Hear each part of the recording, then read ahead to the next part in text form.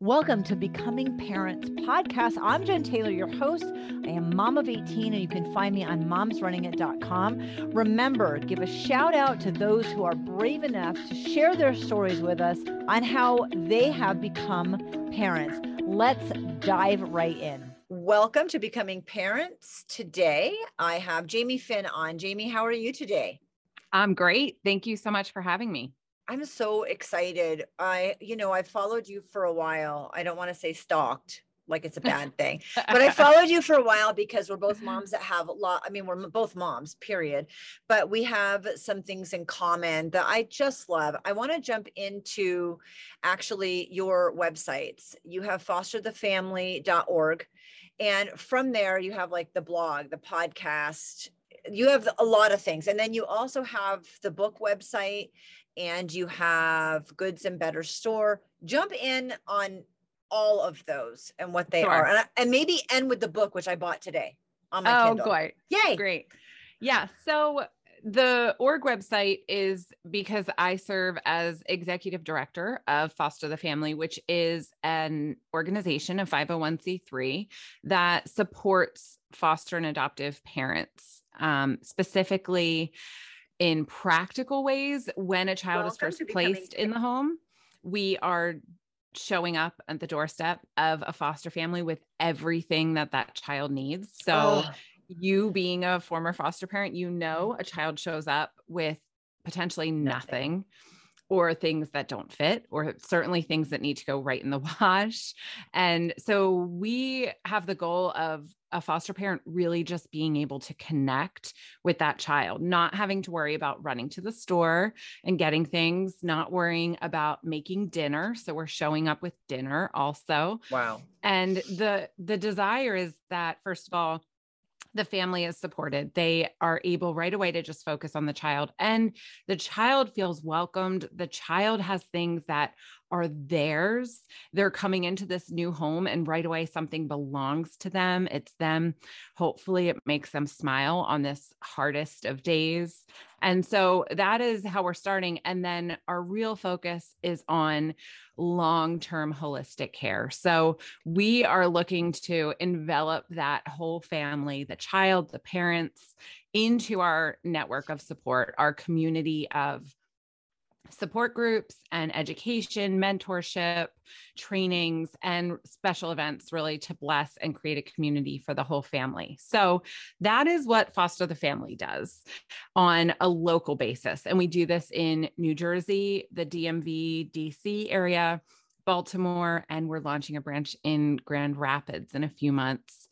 And we also have support groups around the country where foster parents are coming and finding their people and getting a little bit of training, but having a lot of community with other foster parents. We put on a retreat for foster and adoptive parents called the Field Retreat. I have a podcast, Real Mom Podcast. You mentioned Goods and Better store, which is products that are really meant for people who are in this world of caring for children, and the money is funneled right back into the work. So it's really a business with a mission. And then finally, I am the author of a new book, Foster the Family.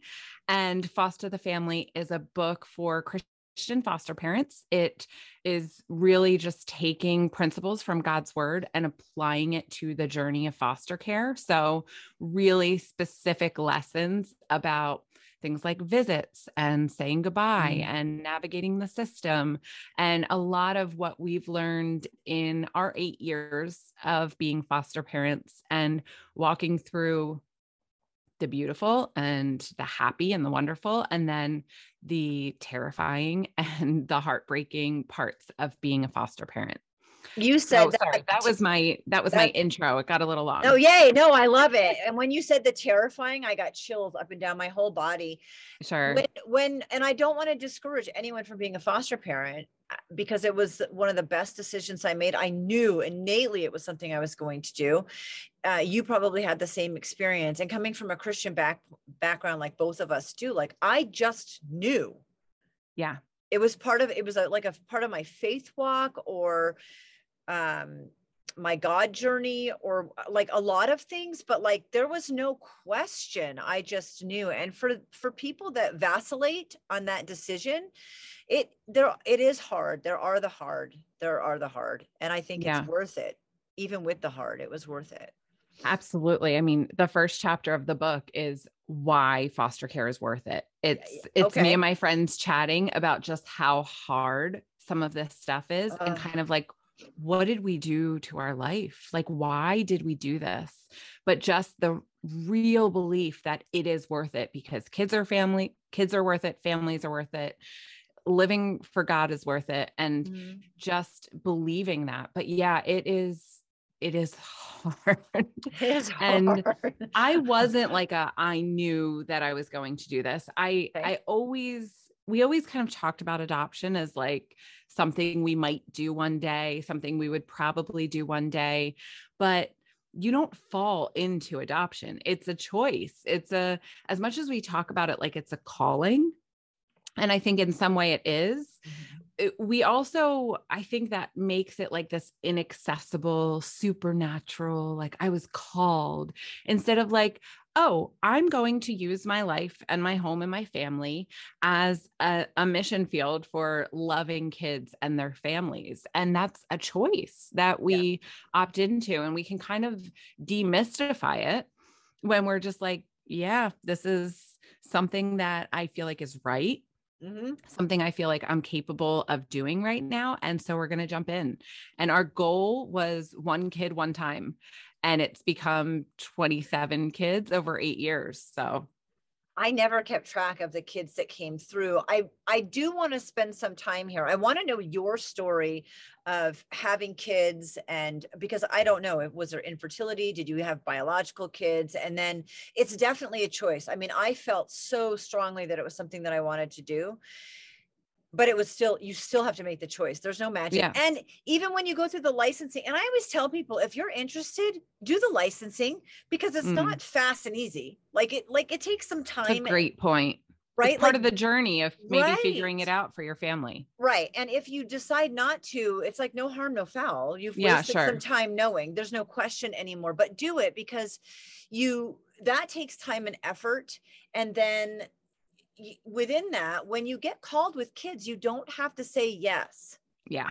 And you don't always get called right away. I didn't get called. I thought like, okay, we're out of this class, bring on the kids. Yeah, And sure. it was crickets, right? So it doesn't mean they're going to contact you immediately. And it doesn't mean you have to say yes. And it is part of that questioning. So I'm encouraging families out there who are questioning it to start taking the classes. Yeah, that's part of potentially discovering if it's right for you or Right. how it's right for you. Right. I mean, Yeah. there might be some people who adopt 10 kids, and there Yep. might be others who one time welcome a child or are ready to provide respite, which is essentially like a long-term babysitting for a foster family, but is so important in supporting those of us who are in this for a long time. Yep. We need the support of others. So I love that. Yeah. I mean, if you are like, what should we do? What should we do? What should we do? Move forward and Yeah. then keep asking the questions as you move forward. And there are so many specialties, quote specialties, like you said, respite's one, medically fragile kids is another one, Sure. infants, emergency care. I mean, like the list goes on and on and on. And so you may not be a traditional foster parent the way you think it's going to be. You could look into it and go, oh, I'm actually really drawn to this, or I really love this aspect. And I have room for one teenager in my home, or I have Right. room for one infant. That you get to create those parameters of what you feel like your family is able to offer, how you feel like you can serve a child in need while also prioritizing and protecting your family. Those questions don't have to go out the window. It's not just like, sign me up. Bring me whatever. We can still be really considering what the right things for our family and for the kids we'd be able to serve are. One thing I've heard from foster parents or parents that are going through the foster parent process is, you have to fill out the paperwork, and it's kind of like, it's really deflating for some people to fill it out. You feel like you're not picking out a puppy here, Yeah. And I think it's important to remember that, like you just said, you set the parameters, you have boundaries. I didn't want to take kids with fetal alcohol syndrome, for example. Some people really, like you said, only one teenager or only a baby, or like I had only little girls in the beginning, so I didn't want to take teenage boys who had been Sure. sexually abused. Like there are so many parameters to this too. And to just remember that like you can't be everything to everyone. So Exactly. that paperwork is really, really important in what you can handle and what you can't to make it the most successful. So talk Yeah. about that for you. Yeah, I agree. And I think that paperwork, you can feel a lot of guilt and shame Yes. and pressure. I think that paperwork is mostly helpful for you. I mean, my experience Mhm, is your mhm. worker's not looking at that paperwork anyway. They're calling you about what they have needs. Everything. Right. But Yeah. it's helpful for you to determine, oh, you know what? This is beyond what we can handle. Right. We have a bunch of teenagers and we are out at sports all the time. A toddler, that's not going to work in prioritizing and protecting my family as well. And I think that there's too much of an all or nothing perspective sometimes in how Correct. we think about foster care, where really it's an opportunity to serve. Are you able to serve? How are you able to serve? Create those parameters and don't see it as saying no to kids, see it as saying yes to the ones you're saying yes to. I always felt like if I took a child, like if I really just felt like it was not a good fit and you said no, not only that, like I'm robbing someone else of their blessing of Of having their their yes. child. Right. Yes, of their Yep. yes. And so it didn't, I mean, you hurt for these kids in your heart always forever, right? Sure. But you bringing in the wrong ones means that it's a potentially not okay situation that you have to backpedal in, and it's robbing someone else. So Yep. I don't know which direction you want to go. This is your story. So I don't know if you want to tell your biological journey and the journey to decide to do foster care. And then there's the journey to with the nonprofit and like all the websites Yeah, and the let's talk about support. our family. I love to Yay, just talk about yay. our Me foster care too. journey. Yeah, Okay. so you hinted at how and why did we become foster parents? Was there sort of infertility? And that is a part of a lot of people's story. It Yes. raises the question for people of like, okay, I know that I have love to give. I know we have room in our home and our unit to welcome kids, and it's not happening for us biologically. And that can sort of be the catalyst, like it's what gets it going in someone's mind. It's tricky because I think it can be really hard if you do struggle with infertility and and miscarriage, and you are looking to build your family. Foster care is at its core a bridge back to forever family, or potentially on to forever family, meaning birth family or adoptive family. And so a lot of foster parents do adopt. You adopted, we adopted, Yep. and that can happen some of the time, but it's not the primary goal. The primary goal of foster care is reunification. It's family preservation, it's family reunification. And so, if you have infertility and miscarriage as part of your journey, I think it takes a lot of discernment of knowing exactly how you can open your heart and home while also maintaining commitment to that goal of a family being made whole. And I think that can be particularly painful if you want to build your family. And so I think that's one thing to consider. But we did not have that as part of our story. We had our daughter and our son. They were about 5 and 2. And for us, it was really more about using our home and family and lives and hearts to serve others. And we just felt like, to whom much is given, much is expected, that we just had this beautiful family and support system, and that we wanted to use that to really love on other children and their families. And so it was more of like a mission for us. Like, this is something we want to do with our lives and family. But my husband was very hesitant. He was a reluctant foster parent for sure. I was driven by passion. He was driven by conviction. So the goal was one kid, one time. And we actually had the unusual experience of our first placement becoming our forever daughter through adoption. Okay. And so we have adopted 2 of our children. I'll go through the list of the breakdown of the kids. I have one biological daughter who's 13, one biological son who's 10. And then our adopted daughters are 8 and 7. They are not biological siblings, but we adopted them the same day. And yeah, it was Oh, an wow. unusual experience. They were in our home for different amounts of time, but their adoption workers worked together and they were like, we're going to make this happen. We're going to like finish the family in one sitting. And so that was really sweet. And then we had an unexpected addition to our family through an adoptive placement, and he will be adopted June 7th.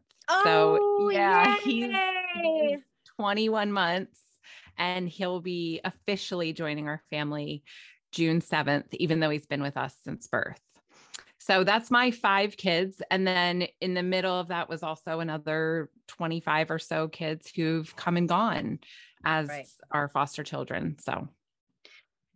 Oh, it's so good. So it was a sibling of one of the kids you adopted? No, it actually wasn't. Oh. It was just a call, but they knew right away that they were calling about an adoptive placement. Even there was a little bit of a roller coaster because at one point it was like, oh, did we find someone and what's the plan here? But there, sadly, there's no one in his family, in his story, who was able to be his forever. So we get to be his forever. Oh, I love it. I want to talk about the adoptions. Now, my first placement was adoptive too, which is interesting. I hadn't even thought about that, but some states, it varies from state to state. Some states, in the state that I was in, did a foster adoption program. So you could be in traditional foster care where, like you said, 25 have come and gone, or you could be specifically in the kids who have had or are close to termination, which means termination of parental rights. And those children in our state were called free, which means free to adopt. And I really wanted to focus on that, although you end up doing, like I ended up doing respite and like you do other stuff.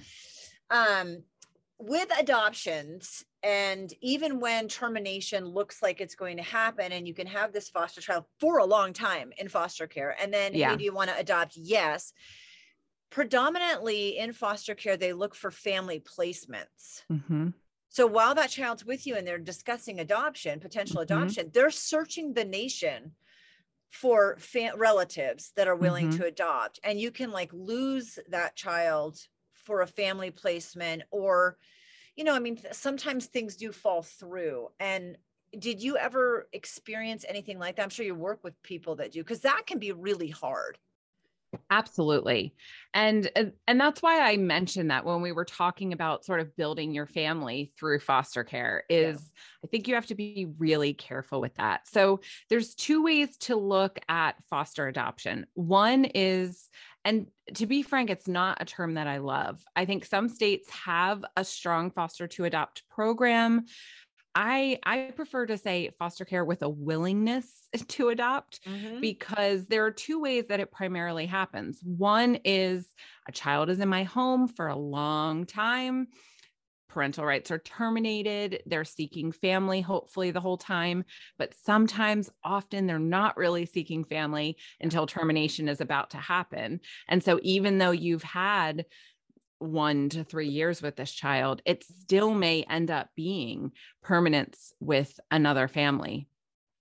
So that's the one way is, okay, I'm a foster parent, and that foster care journey eventually evolves into adoption. The other is sort of like you're talking about, but even there, unless you are pursuing a waiting child, meaning a child whose rights have already been terminated.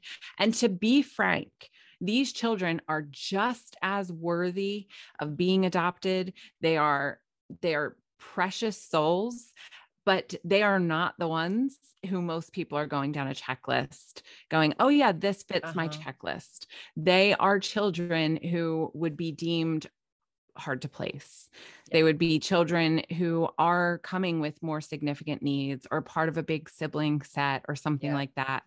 And a lot of people are not willing to deal with the risk involved in foster adoption and not willing to deal with the high level of care involved in adopting a waiting child. And so I think there's a lot of, as much as I'm like, there are these waiting children, there are these children who are about to be waiting, everyone jump in and let's adopt. It's not that simple.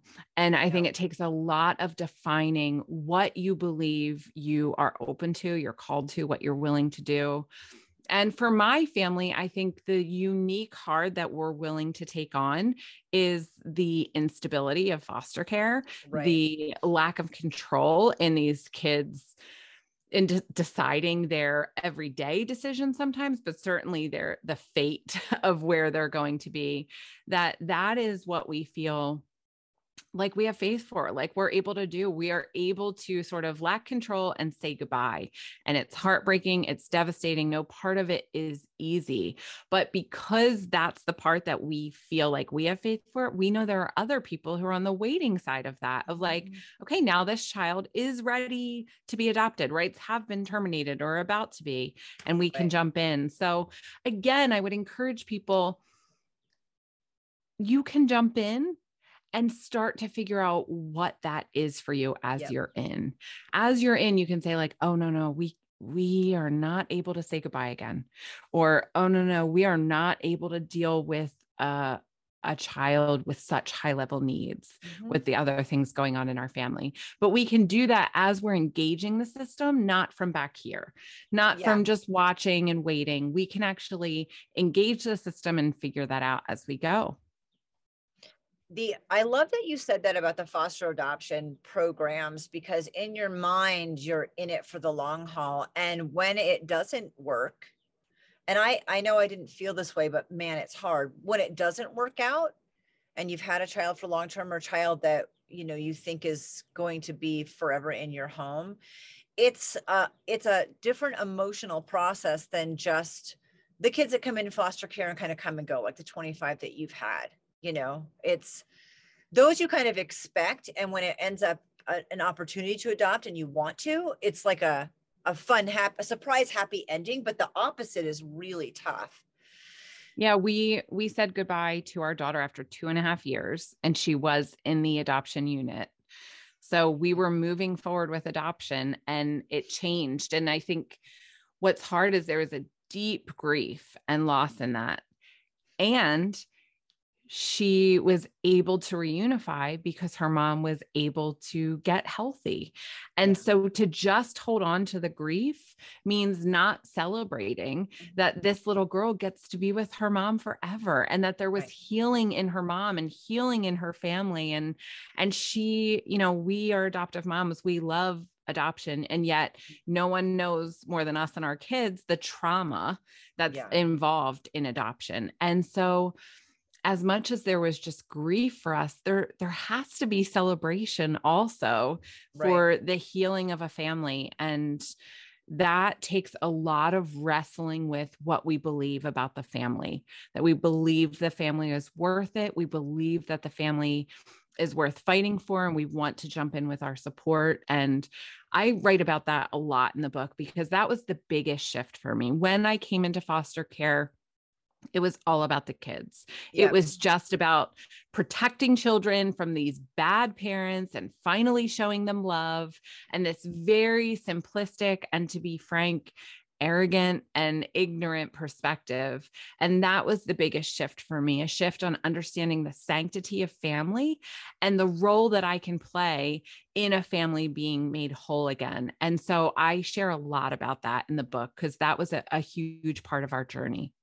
I love that in the beginning, you talked about how reunification is the number one goal. And I think people need to keep that in the forefront of their mind. And you are reiterating that right now with that. I mean, now I know in the state of Nevada where I am, they are doing more connecting with the foster parents and the biological parents. There used to be this massive gap where you never saw them or talked to them. And I've had a bad experience with that and a good experience with that, right? I mean, like it's not a perfect, I feel like sometimes it's a broken system that's doing the best that it can with a lot of broken people who are also trying to do the best that they can. Statistically, I know Nevada connects because when the foster and the biological parents are kind of a unified front, Mm-hmm. it can help those biological parents get healthy faster. Yep. To reunify. And this is something that's, like you said, there's an arrogance, there's a lot in it. There's a lot of emotion in that, because we read the rap sheet, basically. You know, when you get Yes. presented with the You get child, the worst of the worst. you read police reports and medical reports and hospitals and 911 calls. And when they drop the kids off, sometimes, you know, if the police, I've had the police drop them off in the middle of the night as an emergency. Like, there's so many things, and you are seeing the worst, and you want to save these kids from XYZ. And then you get to, you meet the biological parents to help them reunify. And it's hard. It is a hard thing to navigate. Like, I have all this information and I don't want to like this person. I don't want to help this person. And it's all part, you have to really kind of separate all of those pieces out for the best result for that child. Yeah. And again, that is the book Foster the Family is not parenting methods. Right. It's not as much about the kids. It's about us and the way we think, the way we wrestle through hard things, the way that we consider our kids' parents, because there is so much work that needs to be done, just like you're saying, of wrestling through our fears and our judgments and our worries and getting to a right place in the way that we consider our kids, their parents, the system. And that's what I share in the book, is just all of the wrestling that I did. And I would say I started off in the wrong place in most of the ways, and I haven't arrived at all, but I've had to do so much work in really reorienting to the why, reorienting how I do it. And it's been a process for me. It's been a journey. Tell me about the journey with you two as a couple and your husband's journey. I know I'm not asking you to speak for him, but just kind of your perspective, because you started off from very different places. And foster care can be a beautiful thing and a hard thing. It's also changes your relationship. Sure.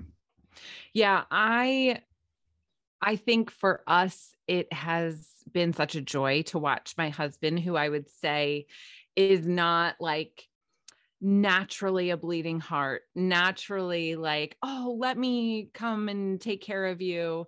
He is protective of our unit. And I would say like a ducks in a row kind of person. And so jumping into something where you lose control, the way that foster care does that, to see him lean into that and to see him really choose discomfort for the good of others. And that discomfort could look like having 6 kids with a lot of needs. It could look like having a mom in our home for Christmas. It could look like him managing behaviors that we didn't even know children were capable of. And it has become, there is no sort of like, you did this to us. It is this like, we are on mission as a family, and this is our joy. This is a big part of our DNA as a family unit. And so I think what we've experienced by the grace of God is this leaning into each other. I think like any trial, when you read the statistics of parents who are raising kids with special needs, they're terrifying. And I think that those numbers could echo for a lot of foster parents, a lot of adoptive parents, parents who are parenting through trauma and other hard things. Hard things are going to pull you apart or push you together. And you have to be fighting for it to push you together. You have to be fighting for carrying the other one when they're struggling, reminding the other one when they're forgetting, being that encouragement and pulling them back into the why and the mission, and helping that their hearts reorient too. And I feel so grateful to have a real teammate in that. And I know that's not the case for all couples. And I know that there are heroes of single foster parents who jump in this on their own, but I'm grateful for the team that my husband and I are together in this. Tell me, I want to wrap up with kind of tying in from the beginning, the websites, I mean, obviously, I really feel strongly why you wrote the book. It's, you know, it's kind of an extension of who you are in my mind. But at what point in the foster care journey, you said 8 years, did Yeah. you jump on and help people? And I want to I want to know that, and then the easiest way people can get in touch with you. Sure. So a lot of this happened by accident. We became new foster parents, and I was approached by someone in our church who said, "Can you write an article about foster care?" I didn't have like wisdom or experience to share, but I just had our brand new story and I shared it. And he said, "You should start a blog. You should put this on the internet." And I did. And it was viewed millions of times in a few days. And so I did Wow. not have the experience or the wisdom behind it, but I had people who were listening and watching. And so I decided to just start sharing the stumbling and struggling of being a foster parent and just sharing what we were learning as we went.